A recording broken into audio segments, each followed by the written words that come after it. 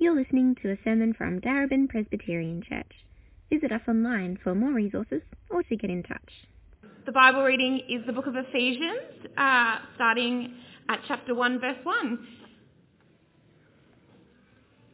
Paul, an apostle of Christ Jesus, by the will of God, to God's holy people in Ephesus, the faithful in Christ Jesus. Grace and peace to you from God, our Father, and the Lord Jesus Christ. Praise be to the God and Father of our Lord Jesus Christ, who has blessed us in the heavenly realms with every spiritual blessing in Christ.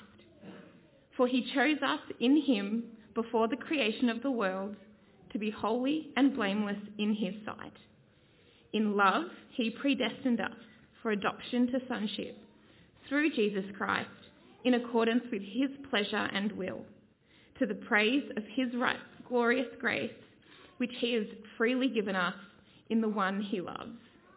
In him we have redemption through his blood, the forgiveness of sins in accordance with the riches of God's grace that he lavished on us. With all wisdom and understanding, he made known to us the mystery of his will according to his good pleasure, which he purposed in Christ to be put into effect when the times reach their fulfillment, to bring unity to all things in heaven and on earth under Christ.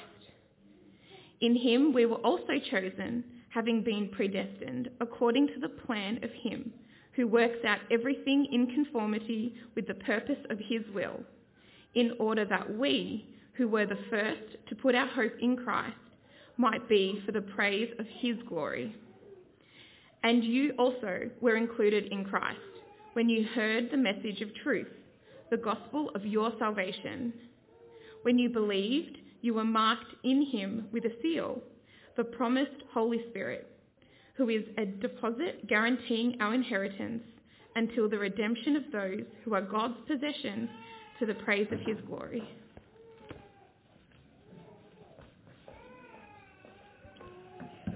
Thanks, Christina. Good afternoon, everyone. My name's Aaron, one of the pastors here at DPC.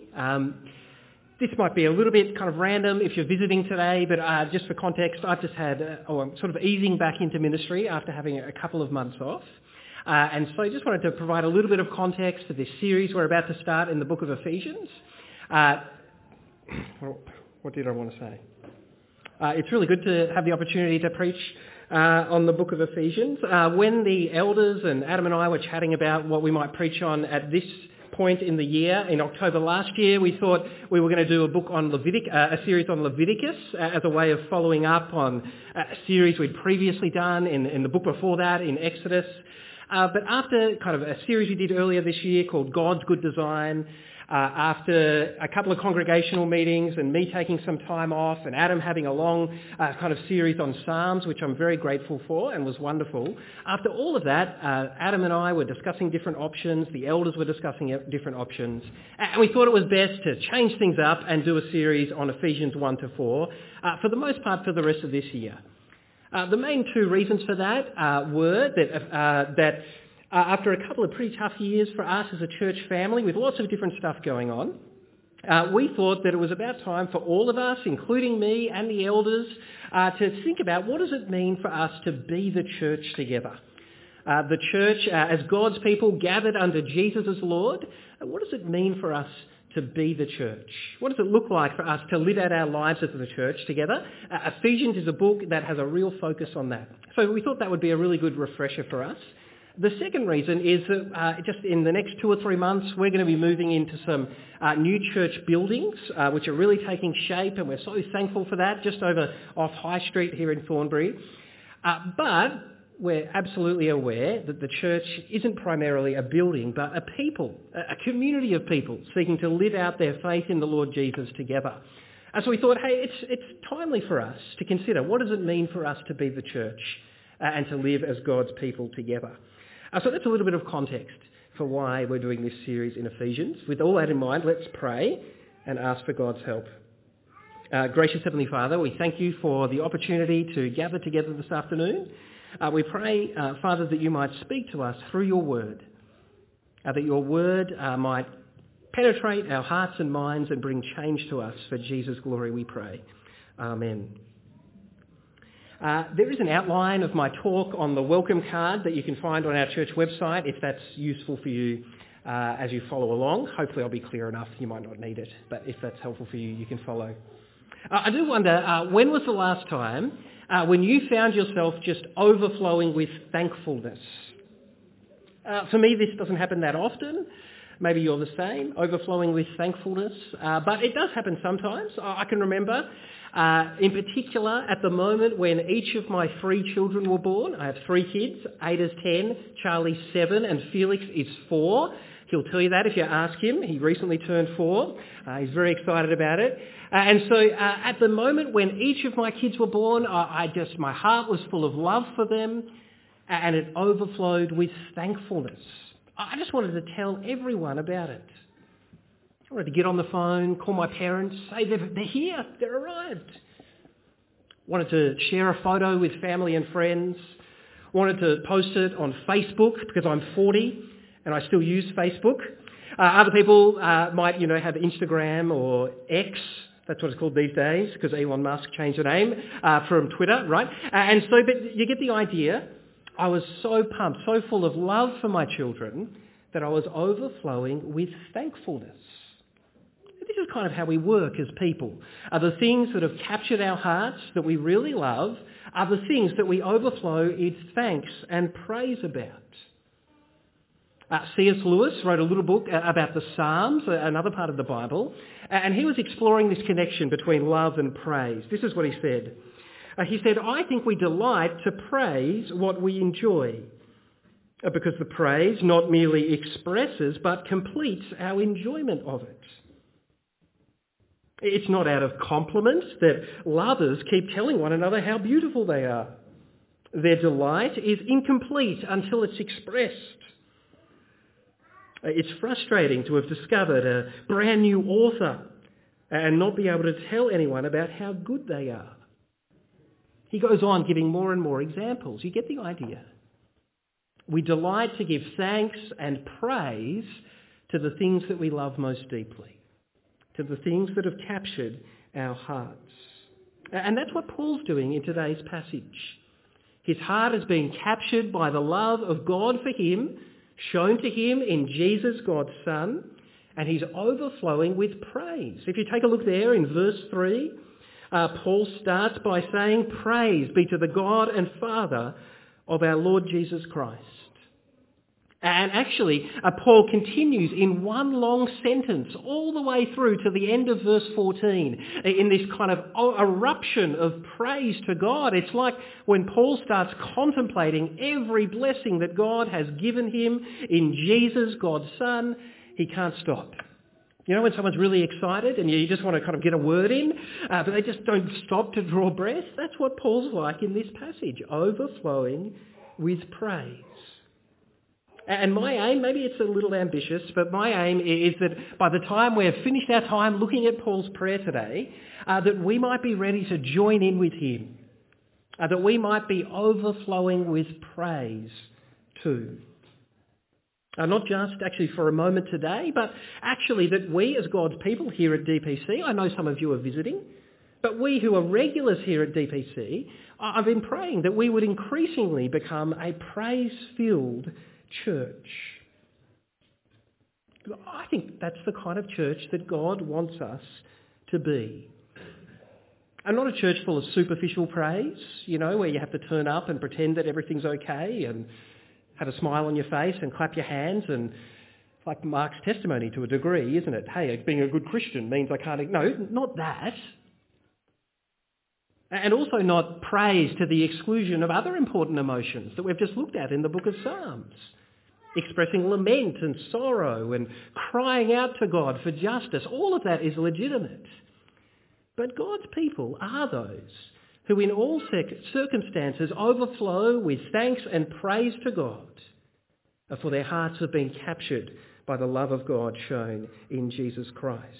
So my kind of key idea today is that the more that our hearts are captured by Christ's overflowing love for us shown at the cross, the more our church will be filled with overflowing praise to God. That's the summary.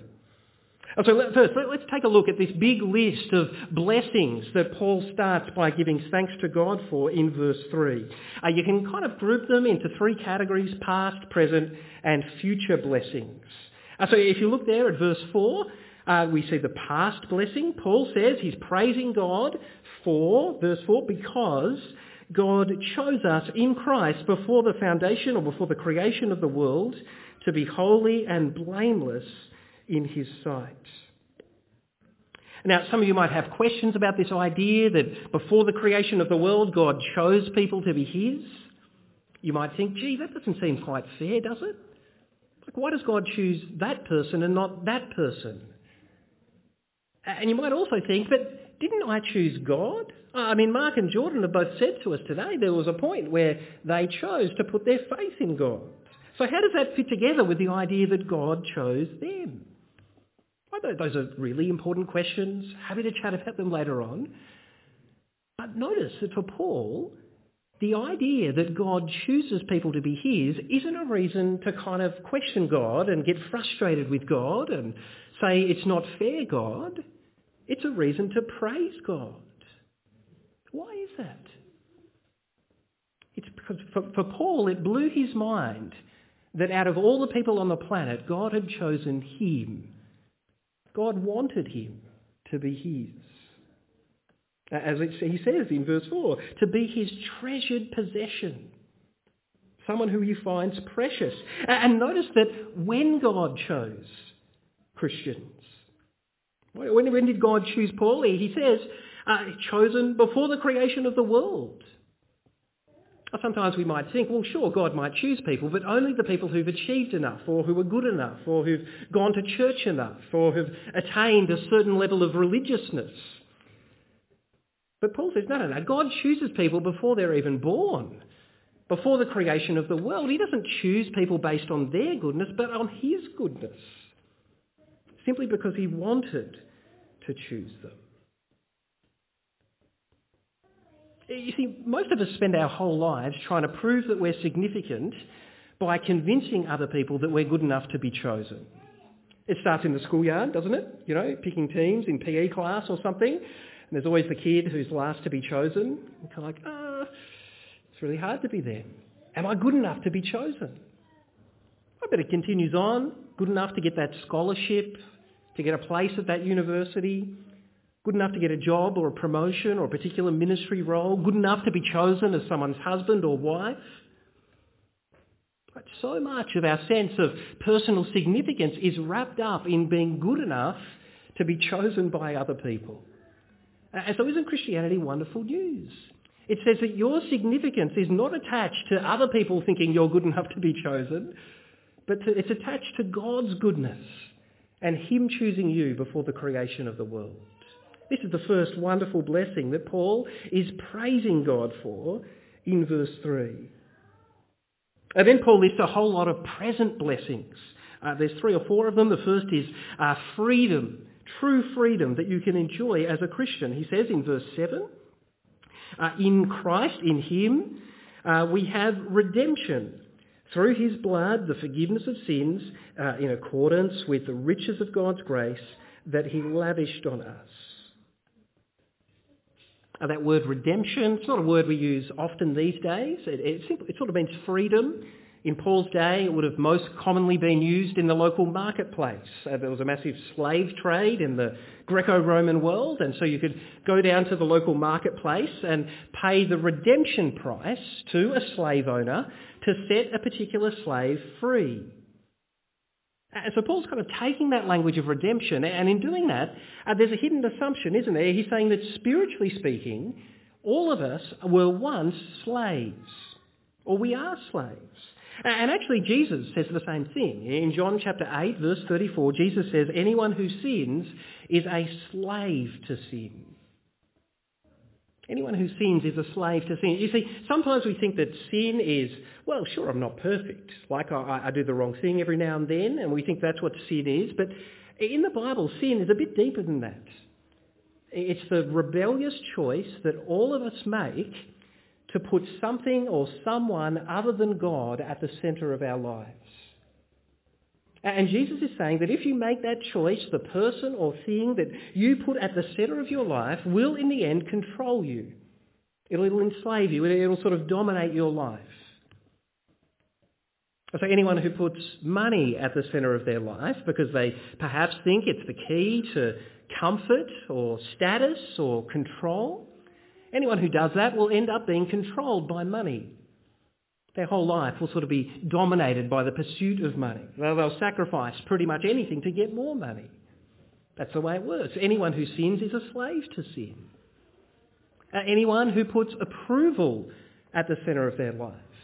You're the sort of person who is desperate for everyone to be happy with you and to like you. Isn't it true that your life, at least to some degree, ends up being controlled by the very people that you're desperate to please? I confessed it recently. I've experienced this in my own ministry. Sometimes being driven far too much by getting other people to like me or be happy with me, rather than thinking primarily about what would please Jesus. But anyone who sins is a slave to sin. This is our story, the story of all of us, unless, of course, as Paul says, you've put your faith in Jesus, in which case you've been redeemed. Paul says, we have redemption through his blood. You see, our sin of rejecting God, the source of all life, leads to the punishment of death. Well, that's the consequence, right? If you cut yourself off from the source of all life, the consequence must be death. But Paul's saying that Christ's blood shed on the cross paid that penalty of death for you in your place. And so he's saying the penalty for sin has been paid, and therefore the power of sin has been broken. You've been set free. Not completely free. You've heard Mark's testimony and Jordan's testimony. You've heard me say, none of us are perfect. We still struggle with sin. But through Christ we have been freed. Freed to live a life not primarily in slavery to sin, but in service of Jesus, our Lord. Through Christ we can have this significance in being chosen, this wonderful freedom through Christ's blood shed on the cross. Third, Paul talks about the blessing, The blessing of adoption, of love, being loved by God. And notice at the end of verse 4, Paul says, in love God predestined us for adoption to sonship through Jesus Christ in accordance with his pleasure and will. For something like 40 years nearly, she's nearing retirement, my mother-in-law has worked as a social worker in the area of adoption and permanent care. You might imagine that she's heard lots of heartbreaking stories over the years. Stories of kids whose parents just openly rejected them, left them on the street, left them in the hospital. Kids have been passed from family to family over many years, institution to institution, kids who no one wanted. Like all sorts of heartbreaking stories. And yet, also heartwarming stories. Are the moments when a couple or a family finally says, yes, we want that child who's been rejected to be a permanent member of our family. We're not only willing to do that, but we're eager to do it. We're pleased to do it. And Paul's saying that's what God does. When God sets you free through Jesus' death on the cross, he doesn't just keep you at arm's length. He adopts you into his family. He loves you as his child. And he gives you a permanent place in his family. And notice what Paul says. He says he doesn't do that through gritted teeth or because someone forces him to do it. He doesn't do it because his arm's twisted behind his back. What does Paul say? He says it's God's pleasure and will to adopt you. God was delighted to choose you before the creation of the world, not just to be forgiven and redeemed and kept at a distance from him, but to be adopted into his family and loved by him. Now, this is really the pinnacle of being a Christian, being welcomed into the very family of God, knowing that you're his beloved child, his treasured possession, the apple of his eye.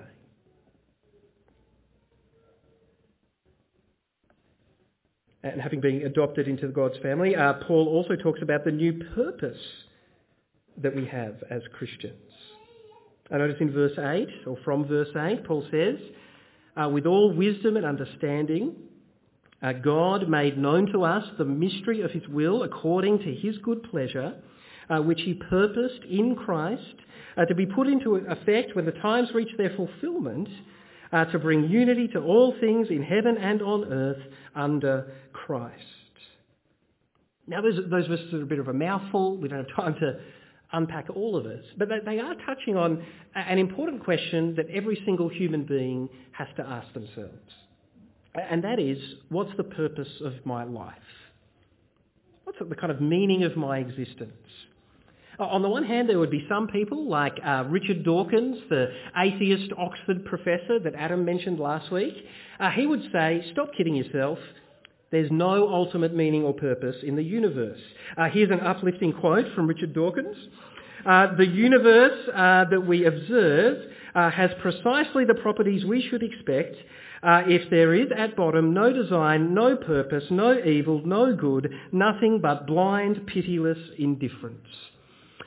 There you go, it's your Sunday afternoon pick-me-up. You can go home. No, but there are some people who say, the sooner you realise that, the better off you'll be. Stop looking for some ultimate meaning or purpose in the universe. At best, what you can do is make your own purpose or meaning. So one writer says, there's not one cosmic meaning for all. There's only the meaning that we each give to our own lives. An individual book or plot that we write ourselves. What does Christianity say? What does Paul say in verses 8 to 10? He says he disagrees with Dawkins. There is an ultimate purpose and meaning to the universe. Everything is heading towards something. And he said he disagrees with the people who say, yeah, you'll find purpose in making your own purpose and meaning. Because he says, no. You'll find purpose in understanding the plans and purposes of God and finding your place in his story. Right? God is writing a massive story, the history of the cosmos. And we find our purpose and meaning in playing our role in his story. And Paul in verses 8 to 10 is saying, if you're a Christian and you understand the gospel, God has given you a sneak peek of the end of the story. He has shown you, he has made known to you how the story ends, and it ends with Jesus Christ as Lord over everyone and everything. And he says right now we see that in the church, where people willingly confess that Jesus Christ is Lord. But at the end of all things, we'll see that everywhere. Everything in heaven and on earth will be gathered under Jesus as Lord. So if you want to find purpose and meaning in life, consider what it means for Jesus to be Lord of all.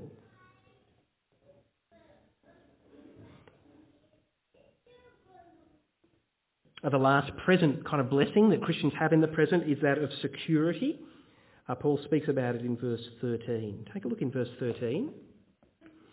He says, and you also. The you also there is distinguished from the we in the previous verse. And so Paul's writing to a group of people, a mix of Jews and Gentiles. The we who were the first to put their hope in Christ just before this, those are the Jewish people who first heard the gospel in Jerusalem and believed it. Became Christians. But now in verse 13 he says, and you also are included in Christ. If you're not a Jewish person, he's saying you're not second rate. You're equally a part of God's people. You also were included in Christ, Paul says, when you heard the message of the truth, the gospel of your salvation. When you believed, you were marked in him with a seal, the promised Holy Spirit. When I was a kid, I grew up in Bendigo in central Victoria. I was a town kid, not out on a farm, but there are lots of farms around Bendigo. And sometimes Dad and I would walk down to the local sale yards, right? It was exciting as a young kid.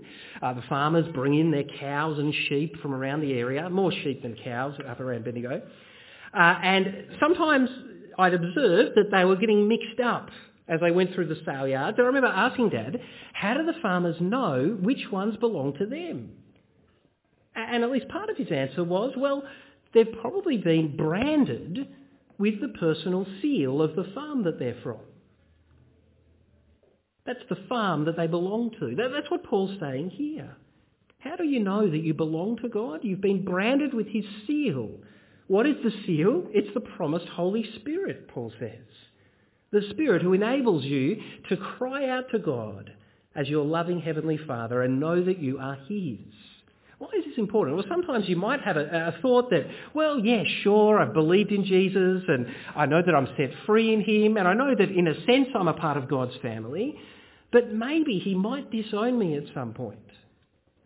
Maybe he might kind of kick me out if I'm bad enough. Paul says no. God has sealed you as belonging to him. He's given you his Spirit. You are his not just today, but forever. There's absolute security in this. And so you see in verse 14, Paul can speak confidently about future blessings too. Look in verse 14. He says the Spirit is a deposit guaranteeing our inheritance. Like all families, once you're a part of the family, generally speaking, you get to share in the family inheritance. Paul says the same if you're a Christian. Adopted into God's family, you get to share in everything that belongs to your Heavenly Father. What is that? Well, it's kind of the heavens and the earth. He made all things. Everything belongs to him. So this wonderful inheritance is what you look forward to. You say, well, how can I know? Well, Paul says God's already given you a taste of it. How does he describe the Spirit in verse 14? It's a deposit. It's a down payment that says, it's God saying, hey, I'm good for the rest of it. You know, I've given you a taste of the new creation, a new heavens, a new earth where everything will be made new. And I'll just give you a little taste of it now so that you know that the rest of the inheritance is coming. These are the wonderful blessings that Paul starts praising God for all the way back in verse 3. How is it that we experience these blessings? What's the source of these blessings? Paul's really clear in the passage that these blessings come from knowing God. And not from having a kind of vague sense of spirituality. Like lots of people I talk to would say, well, sure, I'm kind of spiritual, but not religious. Like not from having a vague sense of spirituality or from believing in some generic God. No, Paul says these blessings come from knowing the God who has revealed himself as one God in three persons, the Trinity, Father, Son, and Spirit. So you'll notice in this passage that all the actions are being carried out by God. That's God the Father. As if you scan through, you see that God the Father, Paul says, has blessed us, has chosen us, has predestined us, has redeemed us, has adopted us. What else has God? God has made known his plan to us. God has lavished us with his grace. God the Father is doing all of these things, but who is he doing it through? Well, Paul repeatedly says, in him, in Christ. Right? That the only way to access these blessings from God the Father is to be united to Jesus, God's Son, by putting your faith in him. That's how you get in him. You're united with him. So you share the blessings that come from him. That's why they're spiritual blessings. As Christians, we believe Jesus was physically raised from the dead and physically he's at the right hand of God in heaven. How is it that we can be united with Jesus? Like I'm not holding his hand, you know. We're united with him by the power of his Spirit. Which is why Paul says we have every spiritual blessing. We have blessings in the heavenly realms, Paul says. Because spiritually we're united with Christ. You see, Paul's pretty clear. You have to sort of read between the lines a bit. But these blessings are found in knowing God. Being drawn into the very life of the Trinity, knowing God the Father through faith in Jesus his Son by the power of the Holy Spirit. Indeed, it's knowing God, we'll see next week, that is really the ultimate blessing. On Christmas Day, you know what it's like. On Christmas Day, I give my kids gifts, and then they're more interested in the gifts or the blessings than they are in me. I'm like, wait a second, I gave the gifts. And this is what some of the passage isn't primarily about the gifts or the blessings, it's about the God who gives them. What a wonderful God, Father, Son and Spirit, to bless us with every spiritual blessing in Christ. And so the purpose of the blessings is to give praise to God. You scan through the passage, you see in verse 3, verse 6, verse 12, verse 14, Paul says again and again and again, God gave these gifts that his people might praise his glorious grace. Now, Paul clearly expects that God's people, the church, who've been given every spiritual blessing in Christ Jesus, would be a praise-filled people, a people overflowing with thanks to God. And on a good day, that's true of all of us, I suspect, if you're a Christian. Your heart is overflowing with thanks and praise to God. It's not that hard to be like that today. The sun's out. We've seen a couple of baptisms. It's exciting, like you're overflowing with thanks and praise to God. But if you're anything like me, sometimes it's a bit of a struggle to overflow in thanks and praise to God. Sometimes I find that I'm quicker to overflow with thanks for the Melbourne Football Club, or, for a good coffee or a nice glass of Shiraz, what's the problem? It could be lots of different things. Why do we struggle with it? It might just be that we're tired. It might just be that you don't have a very expressive personality and you like to keep your feelings in. I don't know. It might be that you're actually really discouraged or you're really depressed. You might be just in a really hard spot in life or in your relationship with God for some reason. Lots of different reasons why people might be struggling to be sort of expressing thanks and praise to God. But I did just want to come back to where I started, with that reality that we do tend to be overflowing with thanks and praise, most particularly for the things that we love most deeply, the things we're most passionate about, the things that have captured our hearts. So how is it that we as a church family can see the love of God shown to us in Christ Jesus capture our hearts all the more deeply, so that all the more we are a praise-filled church? There might be lots of ways that could happen. I want to suggest that the main way is that we keep reminding one another of what Christ was willing to do for us.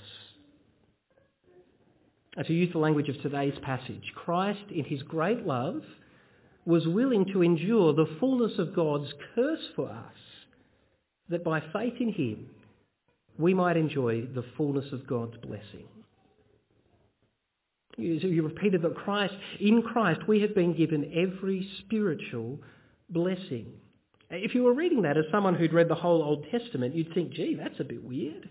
Because in the Old Testament, God repeatedly said to his people, if you want to enjoy fullness of blessing, of being in relationship with me and being in my presence, then you have to do what I say. You have to obey my law. Right? He said that. Blessings and curses in the Old Testament. On the other hand, if you disobey what I've said, you'll be cast out of my presence. You'll be separated from me. Indeed, God says you'll experience curses that come from being separated from me. So how is it that we, who clearly don't do a great job of following God's commands, like I personally fail to love God as I should and fail to love others as I should, I'm much too absorbed with myself, how is it that we, through faith in Jesus, can experience every spiritual blessing rather than experiencing God's curse? Well, it's because of what Paul says in Galatians chapter 3, verse 13. He says, Christ redeemed us from the curse of the law by becoming a curse for us. For it is written, cursed is everyone who hangs on a tree.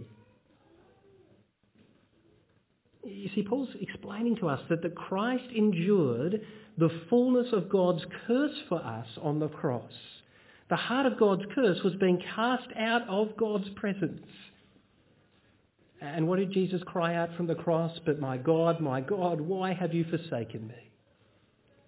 He was cast out of God's presence, experiencing the fullness of God's curse, that we might be drawn into God's presence, drawn into his family no less, and experience every spiritual blessing. This is what will fill us with great love for Christ. As our hearts and minds and eyes are lifted to the glory of what he was willing to do for us on the cross, our hearts are captured by great love for him. And so we're overflowing with thanks to God, as Paul is in this passage. Let's pray. Our gracious Heavenly Father, we thank you for this, your word. We pray, Father, that by its power our hearts might all the more be captured by your wonderful love for us shown in Jesus, your Son. And that in so doing, that our hearts, our church, would be overflowing with praise to you. We pray in Jesus' name. Amen.